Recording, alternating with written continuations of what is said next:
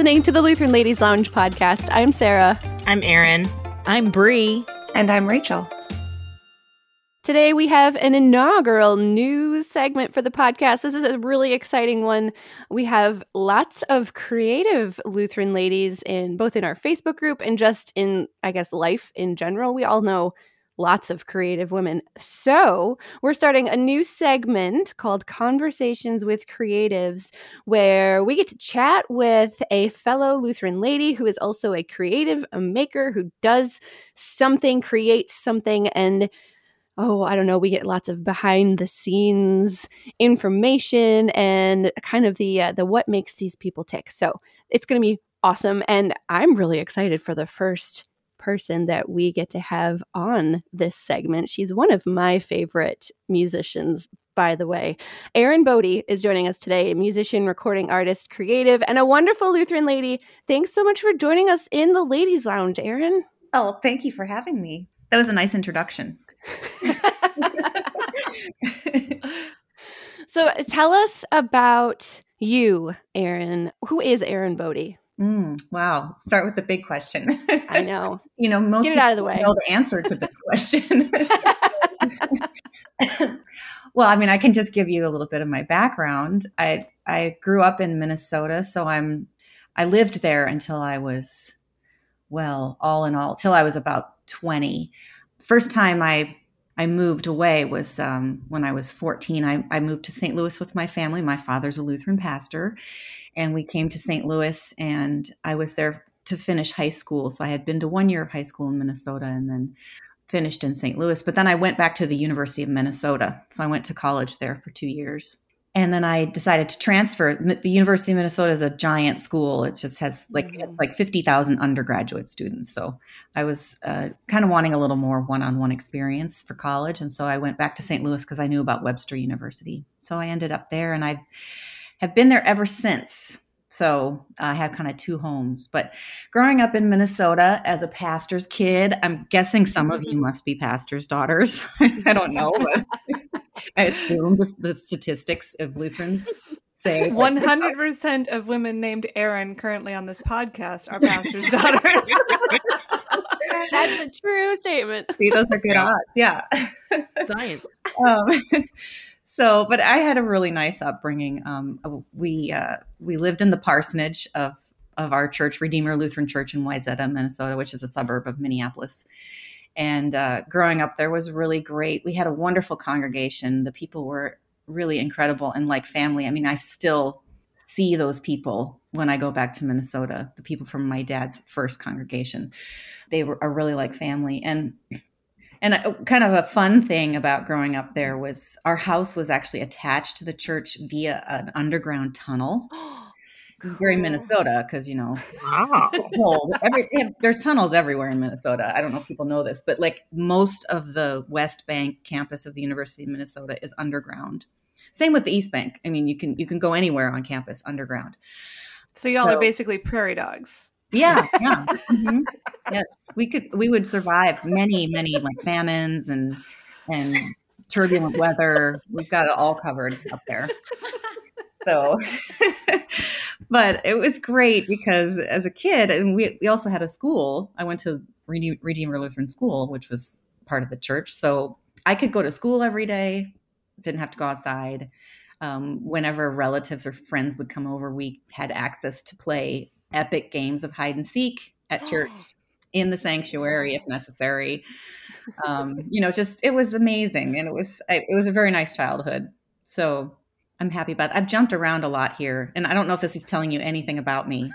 I liked growing up in Minnesota, but I was always involved in music. Obviously, I started singing when I was very young. Probably, my mom says she remembers me. I would go over to church by myself when I was like 3, and I figured out how to turn the microphones on in the auditorium. And she said she found me there one day. I think I was 3. And my goodness. I was singing "Take Me Out to the Ball Game" on the stage of the auditorium. Apparently, that was the only song I knew. wasn't true, but I don't know why. I can't imagine that I liked that song very much, but it was the one I chose. Sing what you know. Yeah, exactly. Yeah. So, and then I remember at 5, I really wanted to be in the church choir, and my dad came home from church one day, and I remember what I was wearing because this was such a monumental moment in my life. I was sitting on the couch, and I had red tights and a plaid skirt and a navy blue turtleneck on. Oh. And my dad said, "Hey, Erin, do you want to be in the cherub choir?" And I was, it's just like my whole world changed in that moment. And yeah, that was it. That was the beginning. Oh. That's your origin story. Yes, those are my origins. Yes. It only took me 5 minutes and 57 seconds to tell you that, but Okay, I have a follow-up question, and Okay. that is, there's a big gap between cherub choir and jazz singer. When you think of like Lutheran ladies singing, yeah. jazz is not the first genre that comes to mind. How did you end up there? I mean, I think it's really awesome. Please stay there. But Yes, please. it seems like a story that needs telling. Well, I don't know that it's as exciting as it might sound, but I mean, my mom when I was growing up, she had a wonderful record collection, and she has very eclectic taste in music. Mm. And we listened to lots and lots of different kinds of music, mostly classical music. But she, grew up. She went to the University of Minnesota, and she was an usher at the Northrop Auditorium there on campus. Mm. And so she got to see all these incredible concerts that would come through. And this was in the early 60s. And so there was a lot of folk music happening at that time. So she had a great folk collection, a great classical collection. But she also, we watched a lot of musicals when I was growing up. And so many songs from musicals are jazz standards. I mean, they became jazz standards. So it wasn't really till we didn't listen to a lot of jazz at home. But when I was in high school, I did so many musicals. I was obsessed with performing, and I thought I wanted to be an actress. But then as I got into college and I was considering what to major in, I just found the people to be too high energy. Actors. Yep. It's too much. Yep. Yeah. I mean, more power to them, but I can't keep up. So and being Lutheran, it's just this, I don't know. There's just something in me that needs to be reserved. So, I ended up, because of having, such an appreciation for classical music. I studied classical music in college. I started to get my vocal performance degree.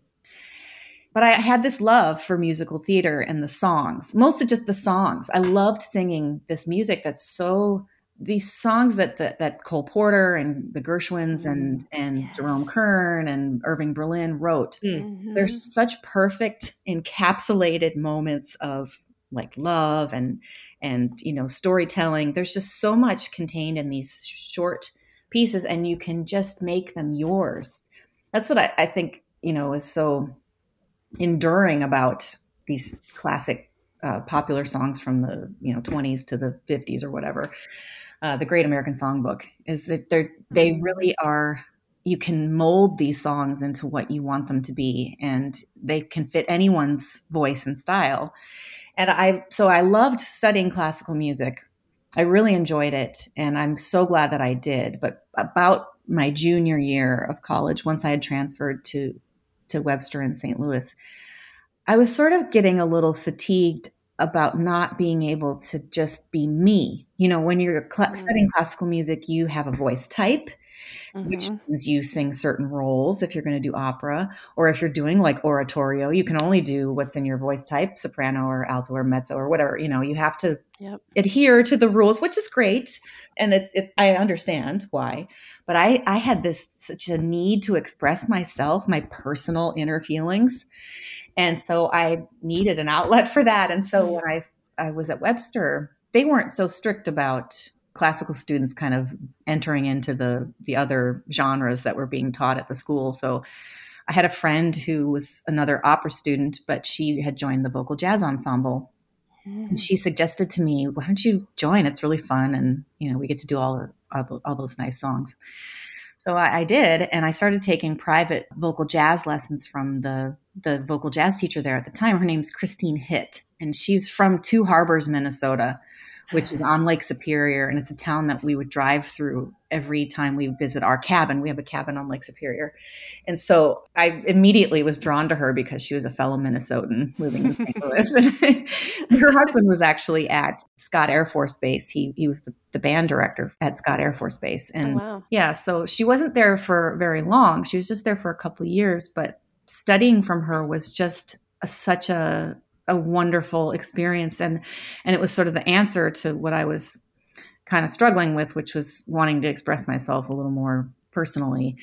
She taught me things that no other teacher of any kind ever taught me. Such practical information. Not only did she teach me, the fundamentals of jazz and learning how to improvise a little bit and just learning all the repertoire, but she focused a lot of our time on the business side of being a musician, which she didn't have to do, but I think she just knew that I was kind of serious about it. And she would teach me how to deal with venue owners and managers and always have your charts ready to go for your band members, how to deal with a band, how to lead one, just, like how to work and make money as a musician. And that was something that really, which wasn't taught much in music school. And there was one day, it was a Saturday, and she had a standing gig. She plays piano and sings. And she had a standing gig at the Missouri Athletic Club in downtown St. Louis. Mm-hmm. She called me. Fancy. Yes, she's very, very fancy. And she called me and she said, I have this gig tonight, but this time I'm going to just play piano. I want you to come and sing. And I was like, what? Wow. But I was like, yes. So I took all the songs that she and I had been working on in lessons, and I had music and I brought them with me. And I remember it was on that gig, the first gig I ever did, that she was there with me, that I had to learn how to follow the tune and come back in when I'm supposed to come back in, because none of this is written out. Jazz is like so free form, you have to listen and just do what you're going to do. And yeah, I just remember that so clearly, what a gift that was that she gave to me to put me in that situation, hoping I'd succeed. And I did. And what's amazing is that she left, St. Louis because her husband moved, and she gave that gig to me. So I played there for like 3 or 4 years, every Saturday, Friday and Saturday night. So it was amazing. Yeah. So that's kind of, I think, sort of how I ended up being a jazz singer. You caught me on a very chatty day.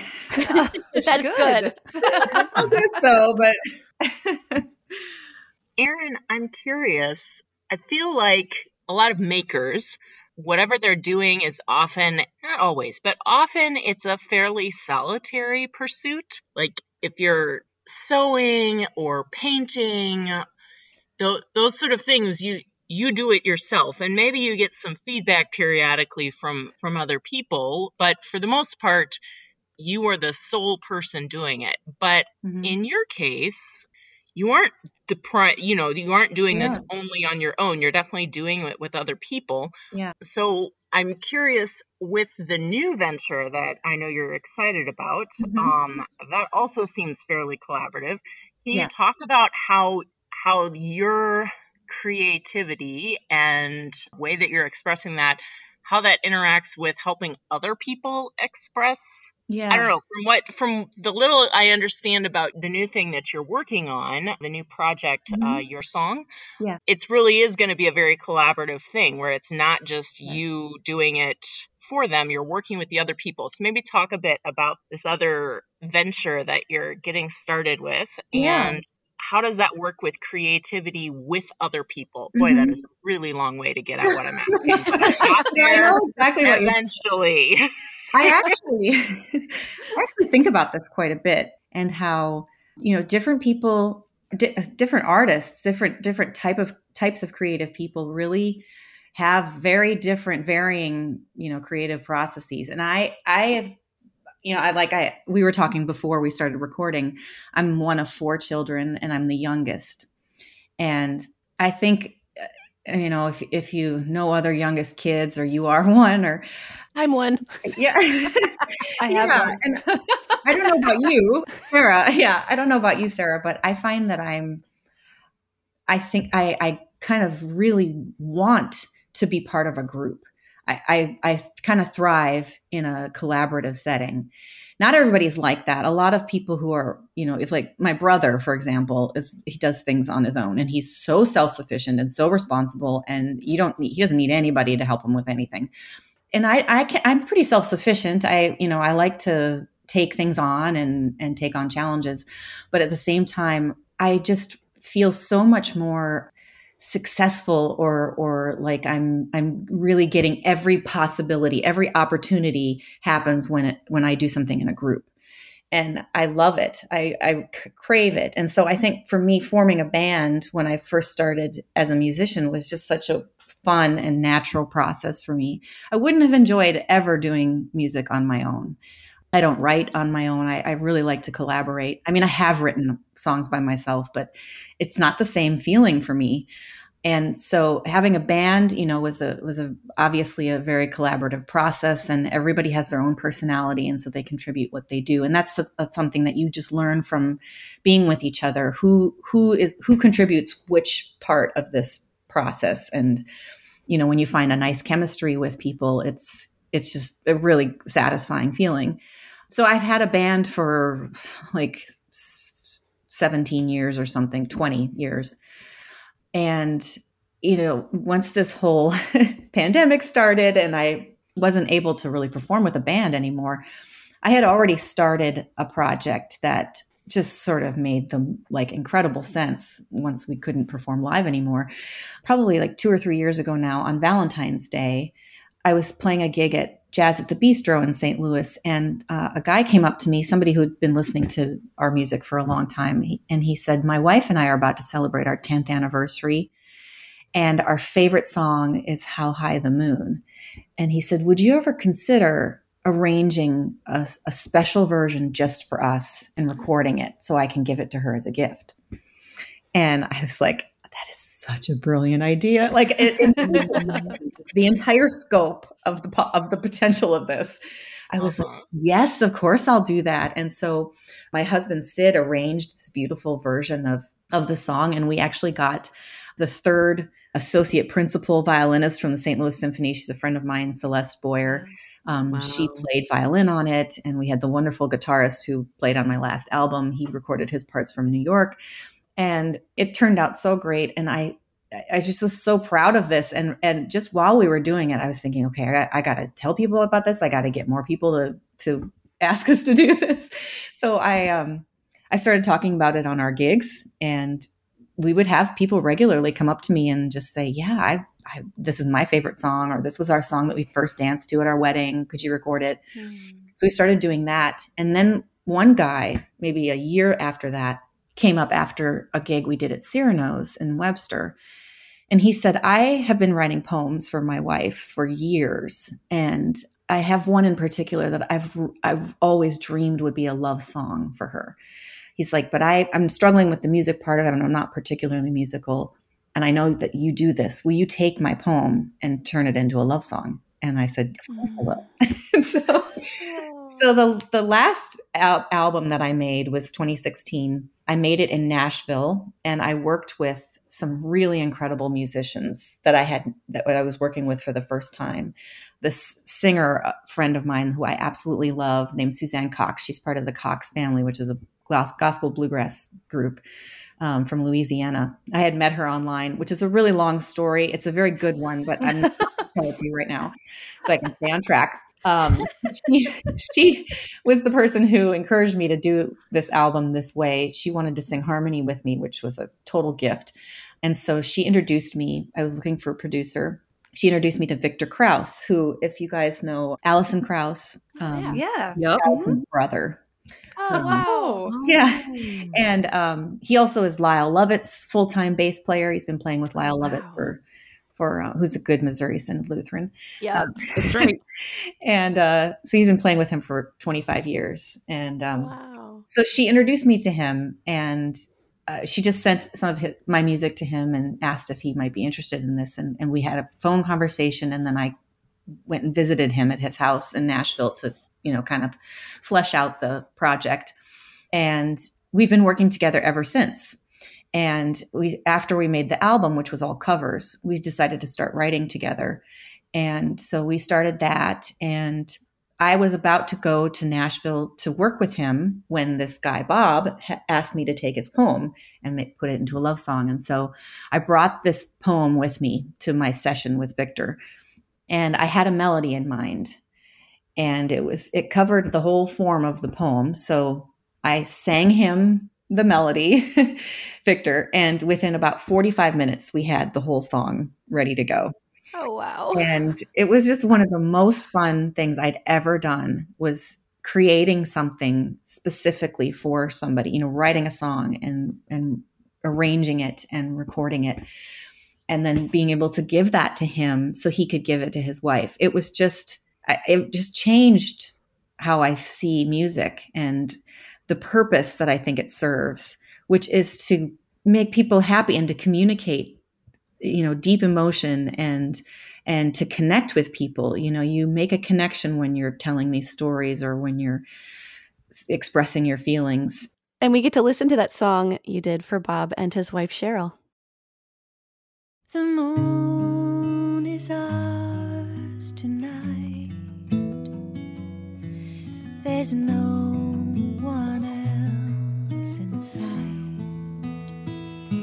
A golden beam forms a scene of wonder and delight. Oh, the moon is ours tonight.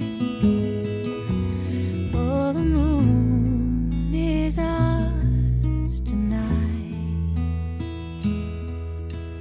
Big and fully round, rising from the ground, helping us to celebrate the sweet love we found. Solid now for years, in good times and through tears, hand in hand together, sharing life as dears, hand in hand together. The moon is ours tonight. There's no one else in sight. A golden beam forms a scene of wonder and delight. Oh, the moon is ours tonight. Finding over time that hills are more a climb. Bodies getting creaky, but our love is in its prime. Tender, sweet and strong,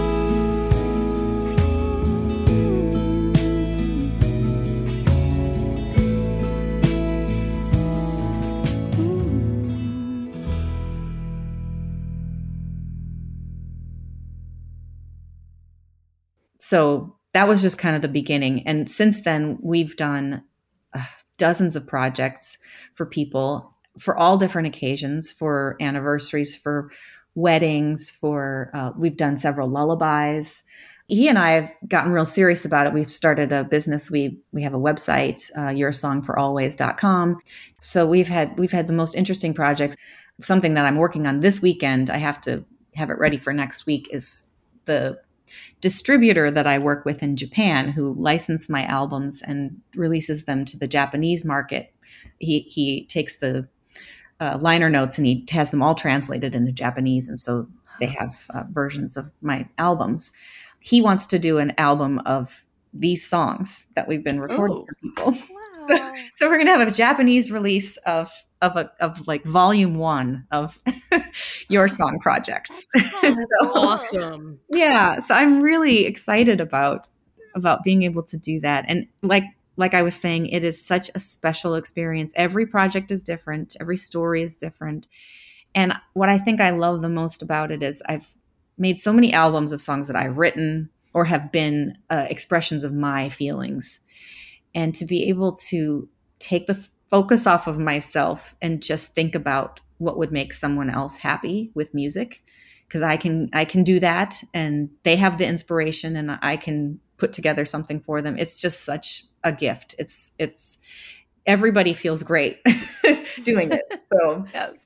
So you had talked about starting to think about this project, what, in 2016 you had said? Or maybe 17, I think it maybe was 2017. Yeah. So you had mentioned the pandemic a little bit, Mm-hmm. and I know that event has either put a lot of projects to bed permanently, or it has launched some successfully, whether it's an album or a restaurant or just some sort of concept. With Your Song for Always, was it more of a hindrance? Do you think the pandemic was more of a hindrance, or do you think that it's something that actually helped launch this concept that you had developed in 2017 into what it is today and what it's going to become?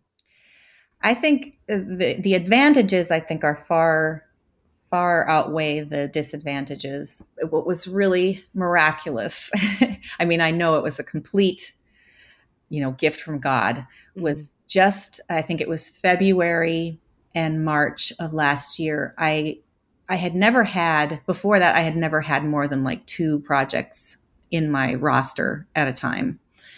But in February of last year, the end of the month, I had 7 jobs to do. And they were all due like by the end of the summer or fall. So they all paid in advance. So I had all this money and jobs to do.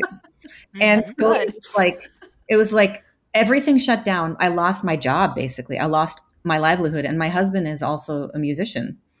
And we lost every potential way to make money. But I had all these projects to do. And it's what sustained me through the most difficult part of the pandemic. Wow. I know, and unfortunately, musicians still can't play live, really. But it was like a launching of, I have to do this work, and I've been paid for it, and I can't. I have nothing to complain about. Here I am with a job. And the challenge of it was that I was normally I would come to Nashville and record these things at Victor Studio. But since I couldn't do that, I had to figure out how to do it at home, my part of it. So I borrowed a very nice microphone from an engineer in St. Louis that I know. He taught me how to use it because I had no clue. And this was probably like a 2-week learning curve of me figuring out how to record vocals that I'm willing to accept, because there's so many things that can go wrong in recording yourself on your laptop, basically. Yep. Yeah. I mean, you know how that goes. Yes. I mean, Erin, you were just dealing with this. It's like, and it could be anything. There's so many elements that can go wrong. And I have no background in it. I have no frame of reference for the software or the interface that I'm using or anything. So I learned how to do it with the help of that engineer, and then Victor would talk me through things. And I recorded my vocals for most of those projects at home. And he would send me a track and I would do the rest at home and just send it to him. And he would then mix it and edit it and everything. So yeah, it was incredible to be able to do that from home. And since then, though, I've actually moved to Nashville with my husband and I work on these projects all the time now. And I've been fortunate enough to, we've had some nice media coverage and we get more submissions for projects, on a more regular basis. So it's really wonderful. I'm really grateful. Yeah. So I think that I maybe answered your question, which was if it was a bad thing or a good thing, the pandemic. And for me, it was, there were challenges involved, but I think it came along at the absolute perfect time. And it's something that doesn't have to be impacted by the pandemic. And I work with one person. I don't work with groups of people, and I don't have to appear live anywhere. And also just, I think this gives people an opportunity to experience music personalized to them when they can't go out and hear a concert. So that's been kind of fun to be able to offer that to people also. So that's really awesome. It has been really great. We've heard a lot of stories of silver linings of the pandemic, of things across the board with so many people that we've been able to talk to, that things have just happened in the last year that we could have done before, but we were never forced to have to think outside of our boxes. And now that we have been forced outside of those boxes, there's this whole other world of creativity now that we're all kind of diving into together because there's all these possibilities of things, and we just kind of had to be pushed off of the ledge a little bit to find them. A little. Yeah. Well, and I don't know about you guys, but I feel like, anytime God presents us with some major challenge, like all of you as a planet, you're all going to go through this at the same time, and, you kind of default to thinking, oh, this is something we have to get through and we got to work out all the problems with it, and there's so much to be unhappy about and dissatisfied about. And of course, I was just like everyone else in feeling more isolated and lonely and frustrated that I couldn't do the things I normally do.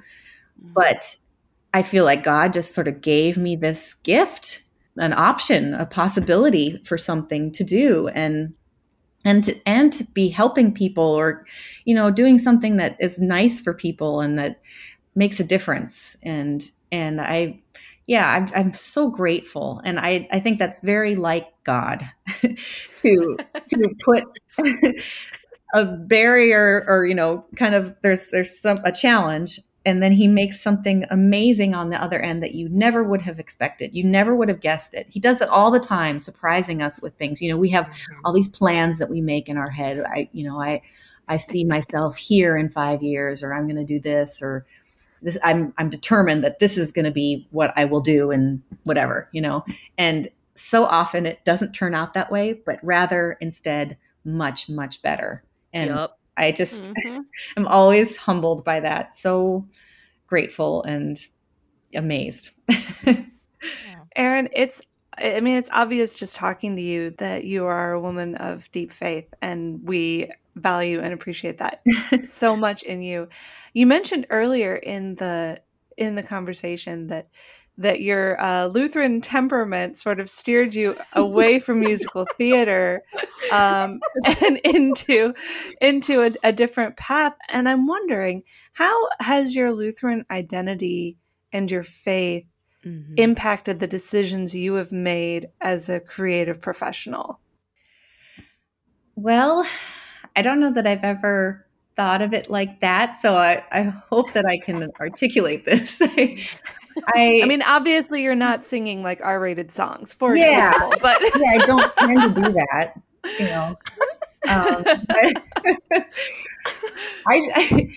I think, as much as I love performing, I really do. And I really love talking to people and connecting and communicating. That's sort of the part of performing that is the part I most long for, is that connection with people. And that's what I do it for. I think everyone has a different motivation for why they create things and why they want to be maybe in the spotlight if you're a performer. And mine really is that connection. I really crave it and I love it. And I'm not really an extroverted person though. I'm pretty much an introvert. I love doing it, but then I also need that kind of inward time to contemplate things and recover from the whatever. Yep.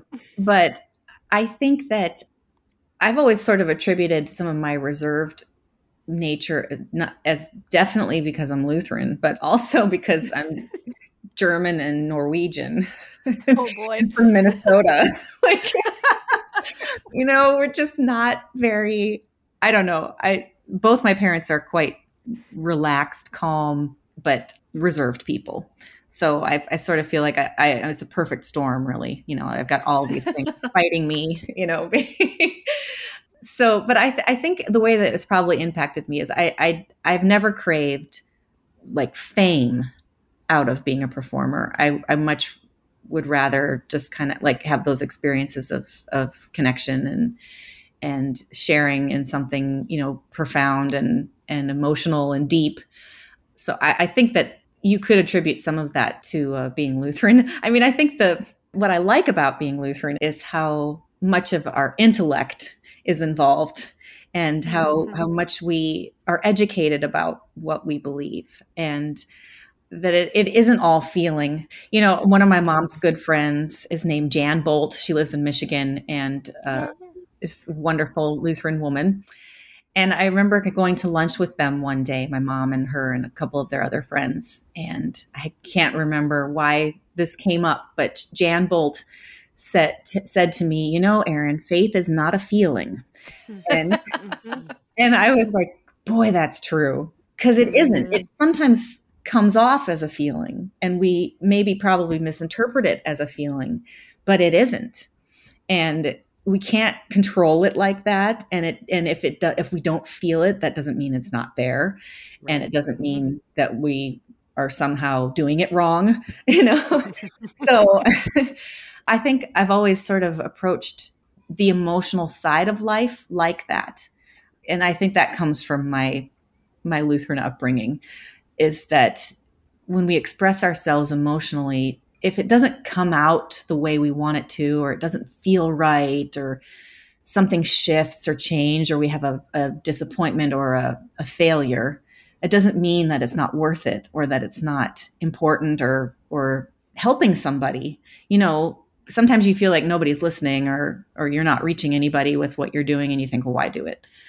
But it isn't really about that, and you just don't know what kind of impact you're making.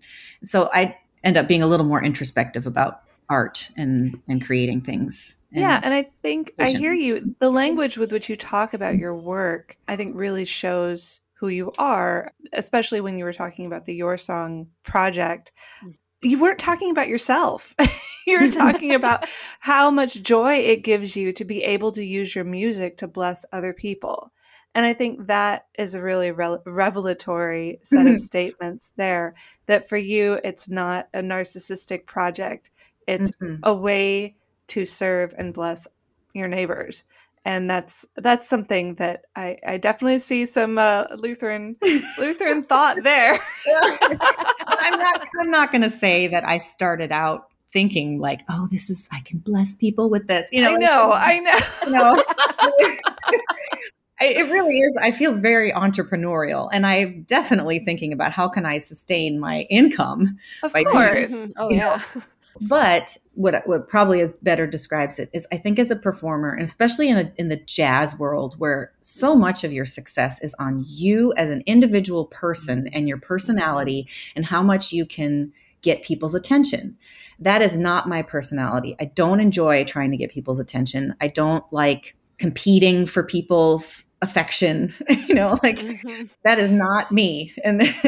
And so I think to have found something where I can be creative, express human emotion, deep, profound love and thought and all these things, and have the result not be about me, is really refreshing for me. It takes so much pressure off of me and responsibility, because I can do this for somebody else. It's their expression to their loved one.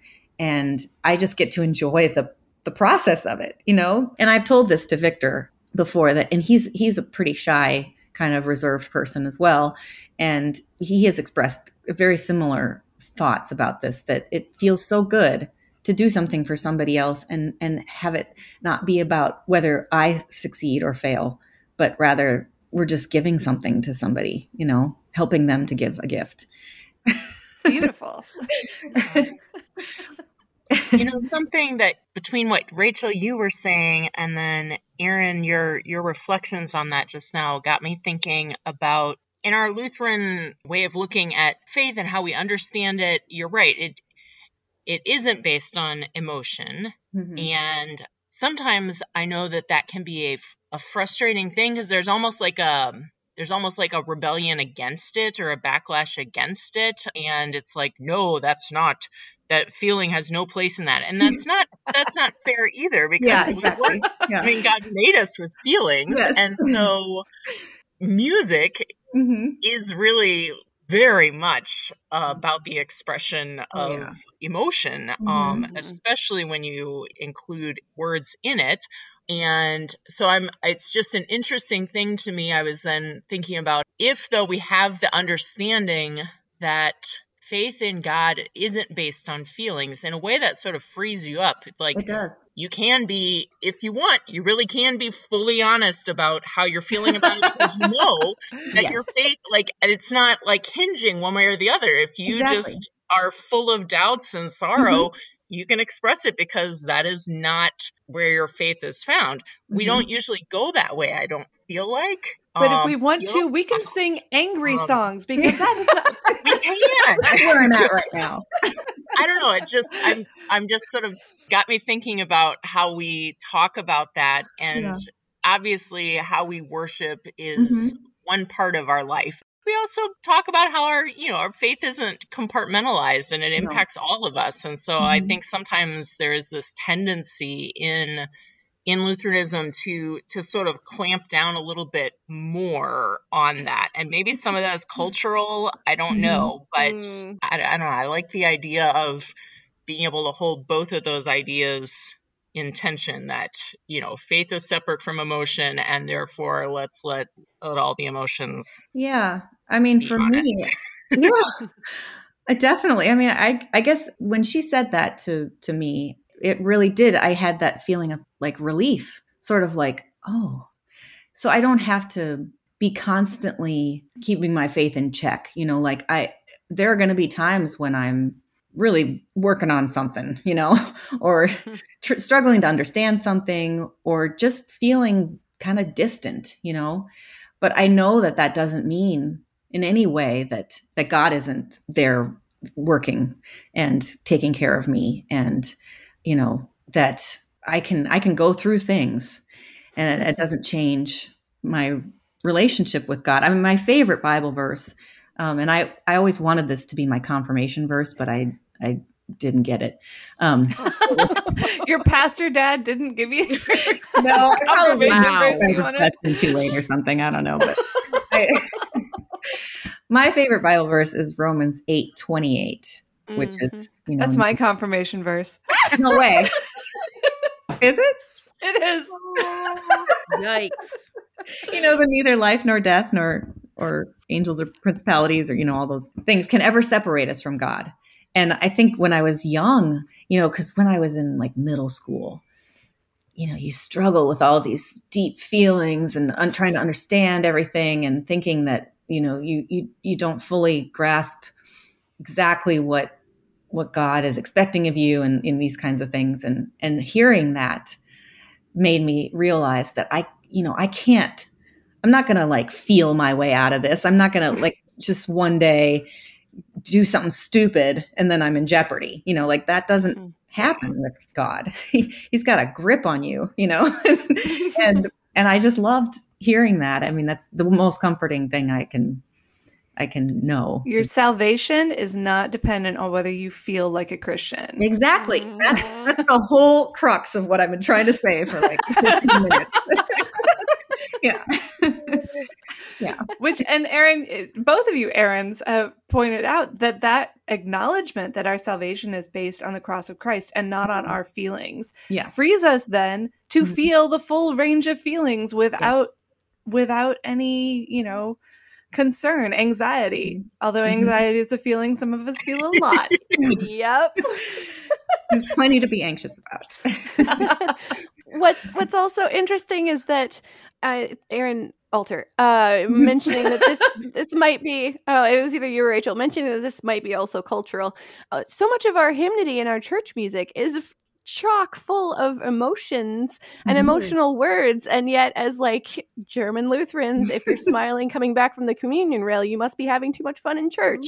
But there's all of this emotion, on Easter morning we have all of this joy, on Christmas it's full of joy, and on Good Friday it's weighty, and it took me a long time to realize that it's okay to feel stuff when you sing hymns. Like you're not a bad person if you're singing an Easter hymn and you feel happy.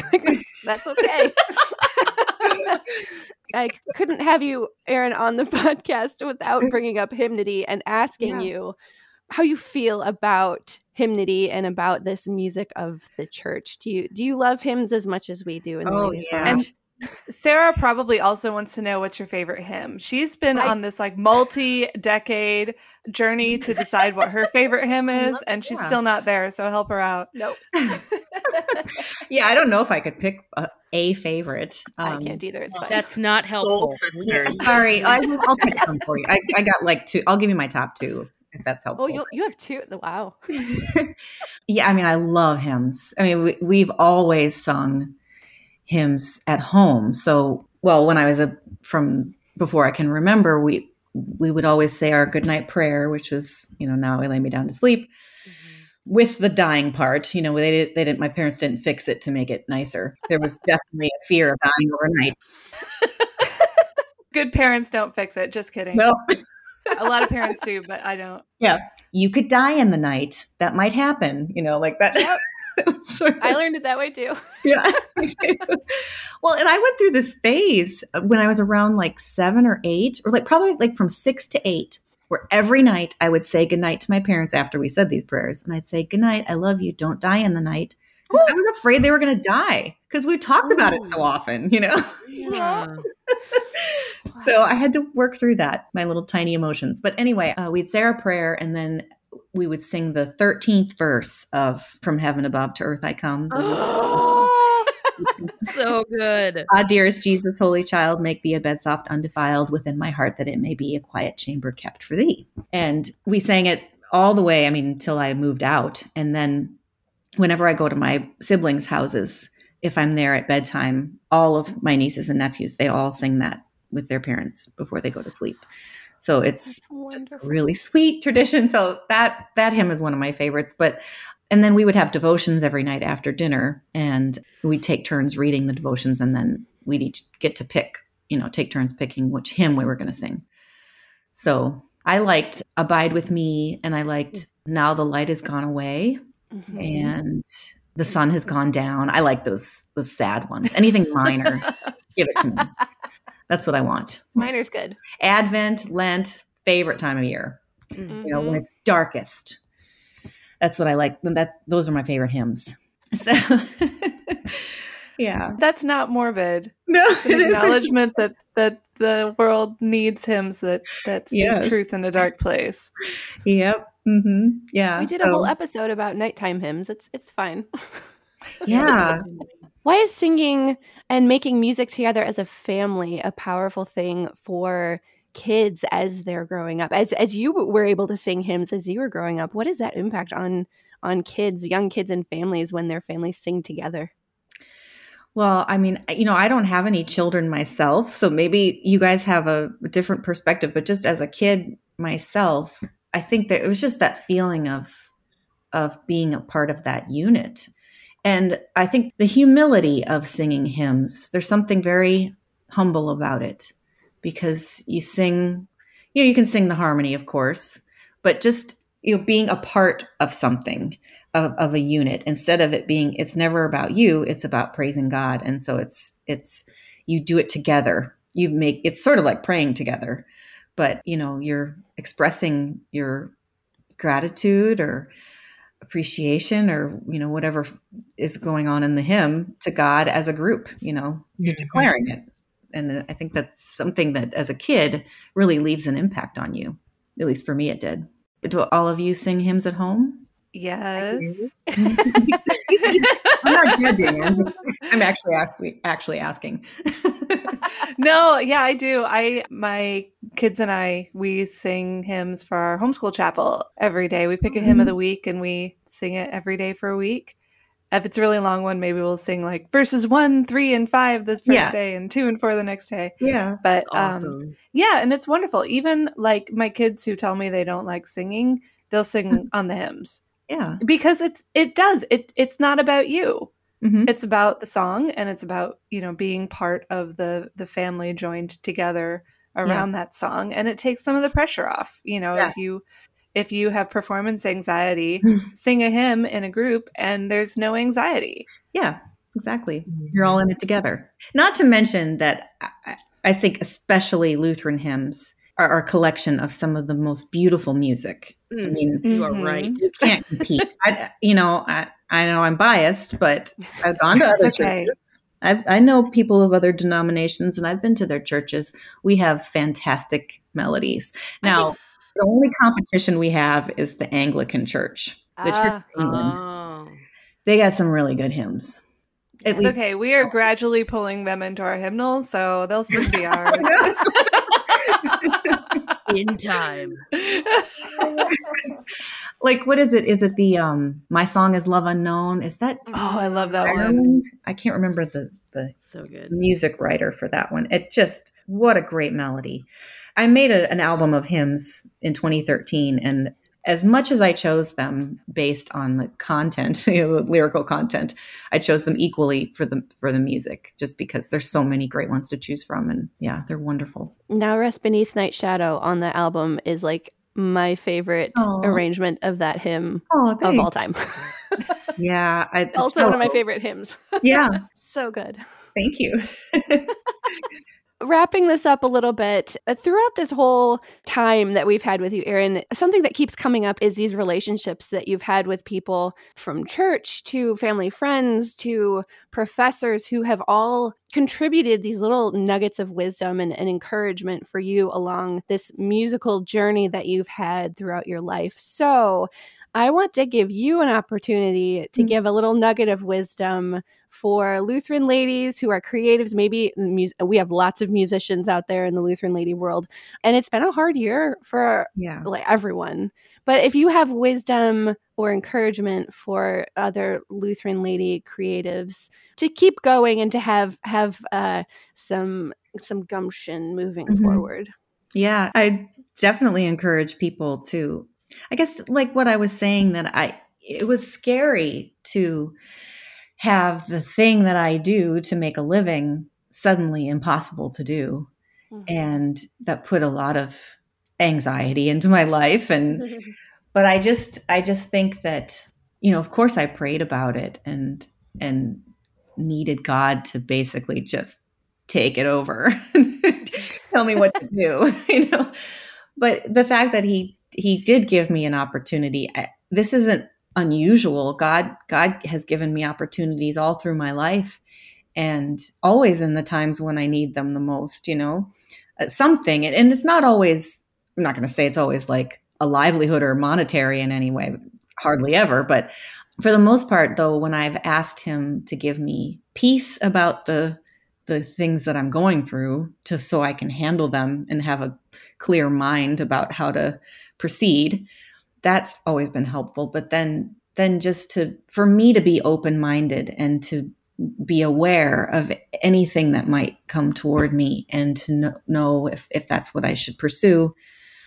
He always takes care of us. And so I think if you have a passion for something and you're a musician or, creative in any way, and that's what you're really wanting to do, and you feel really driven to do that, you just be open to those opportunities that present themselves that God, puts in front of us, and know that he's taking care of you, and keep doing it. Just don't get discouraged by the circumstances. Find, the kind of the thing that has driven you to do it. If it's feelings or, expressing a particular part of yourself, just kind of hone into that. And even if you're used to making a living doing it and that's impossible, do it for the reasons that just make you happy, or that you feel like you're really saying something to people. Or, I think that's the wonderful thing about art is ideally somebody will pay you to do it, but it's also extremely gratifying just to do it. So, yeah, I hope that answers your question. I think so. It can be hard to feel encouraged during something like this. All by the grace of God. Yep. Erin, it has been fantastic. This hour just flew by. Yeah. It's been so fun having you on the podcast with us. Thank you. Thank you so much for joining us in the Ladies Lounge. It was my pleasure. Thank you for having me. And where can people find your amazing music? Yes, so you can find it on most of the streaming services. You can listen to most of my albums. You can order physical copies from my website, erinbode.com. And if you would like to have a song created for you or for somebody you love, you can visit my website, yoursongforalways.com, and send me a note and we'll start a project for you. That is so awesome. Fantastic. Yeah. Thank you. Join our group on Facebook to find all of our Lutheran community. And we want to hear from you, Lutheran creative ladies, how you've been managing over the last year. What's been keeping you going? What's been your encouragement? You can join our group on Facebook in the Lutheran Ladies Lounge, or you can find all of our podcasts at kfuo.org/Lutheran Ladies Lounge or on your favorite podcasting app. You're listening to the Lutheran Ladies Lounge podcast. I'm Sarah. I'm Erin Alter. I'm Bree Kurzewski. And I'm Rachel.